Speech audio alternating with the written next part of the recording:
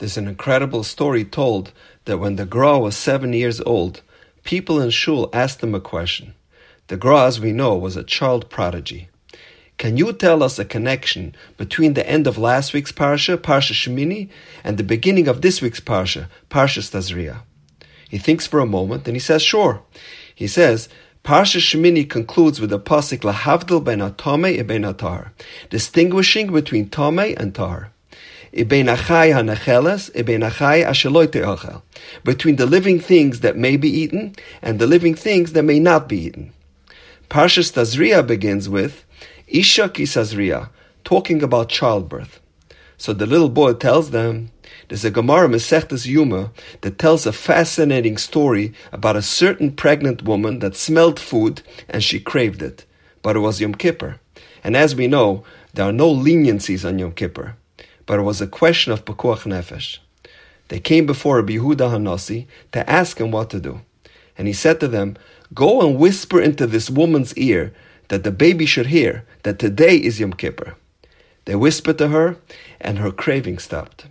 Says the Gemara, Nafik Minar Rabbi Yochanan. The baby that was born was the holy Amoira Rabbi Yochanan.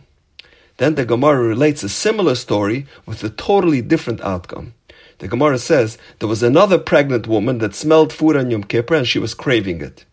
Those involved came before Reb Chanina to ask how to proceed. And he said to them, whisper to her that today is Yom Kippur. They whispered to her, but she did not accept it and continued to crave the food. The Gemara concludes, Nafik Minah Shapsah, a wicked person Shapsah, the hoarder of fruits, came from her. He hoarded fruits during the years of famine in order to inflate its price and profit at the expense of poor people. The little boy, later to be known as the Vilna Gaon, tells them, now I'll tell you the connection. Last week's Parsha concludes with the pasuk, Lahavdil ben Atome e ben Atar. So how can we distinguish between someone who will be pure, who will be a righteous person, and a Tome, and someone who will be a wicked person? The pasuk says, Isha ki Sazria. When we are dealing with a woman who has conceived, Beinachaya hanecheles. The difference would be, if the Chaya, the one giving birth, is Necheles, she eats on Yom Kippur, then that child will be Tome. He will be an evil person. Or a Chaya asheloi ta'achel. However, if she refrains from eating on Yom Kippur, then he will be a Tahar. He will be a Tzaddik, a pious person. And that is the connection between Parsha Shemini and Parshas Tazria. What a brilliant interpretation. And this was when he was 7 years old. Incredible. There's a story told about 8-year-old twins, Avi and Sarah. This story took place a few years ago here in the tri-state area. One day, Sarah wasn't feeling well, and her parents took her to the doctor. After a battery of tests, the doctors revealed the grim news. Sarah's kidneys were failing, and she needed a transplant to survive. The doctor said the only match will likely be her twin brother.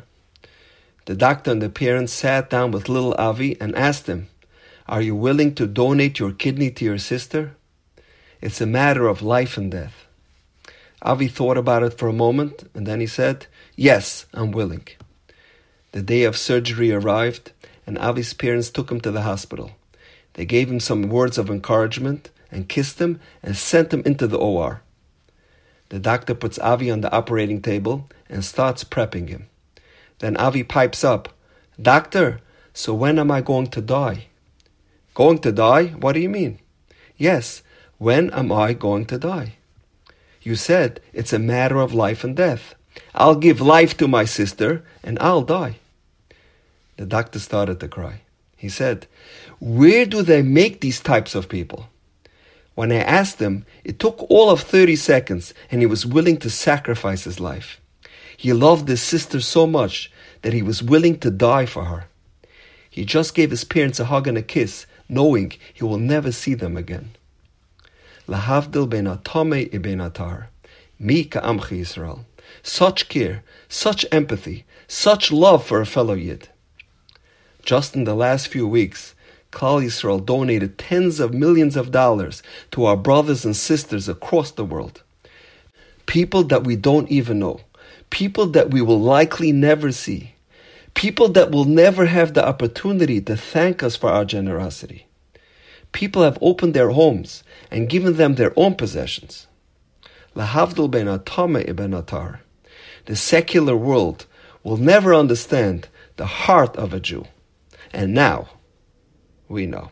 Have a wonderful day.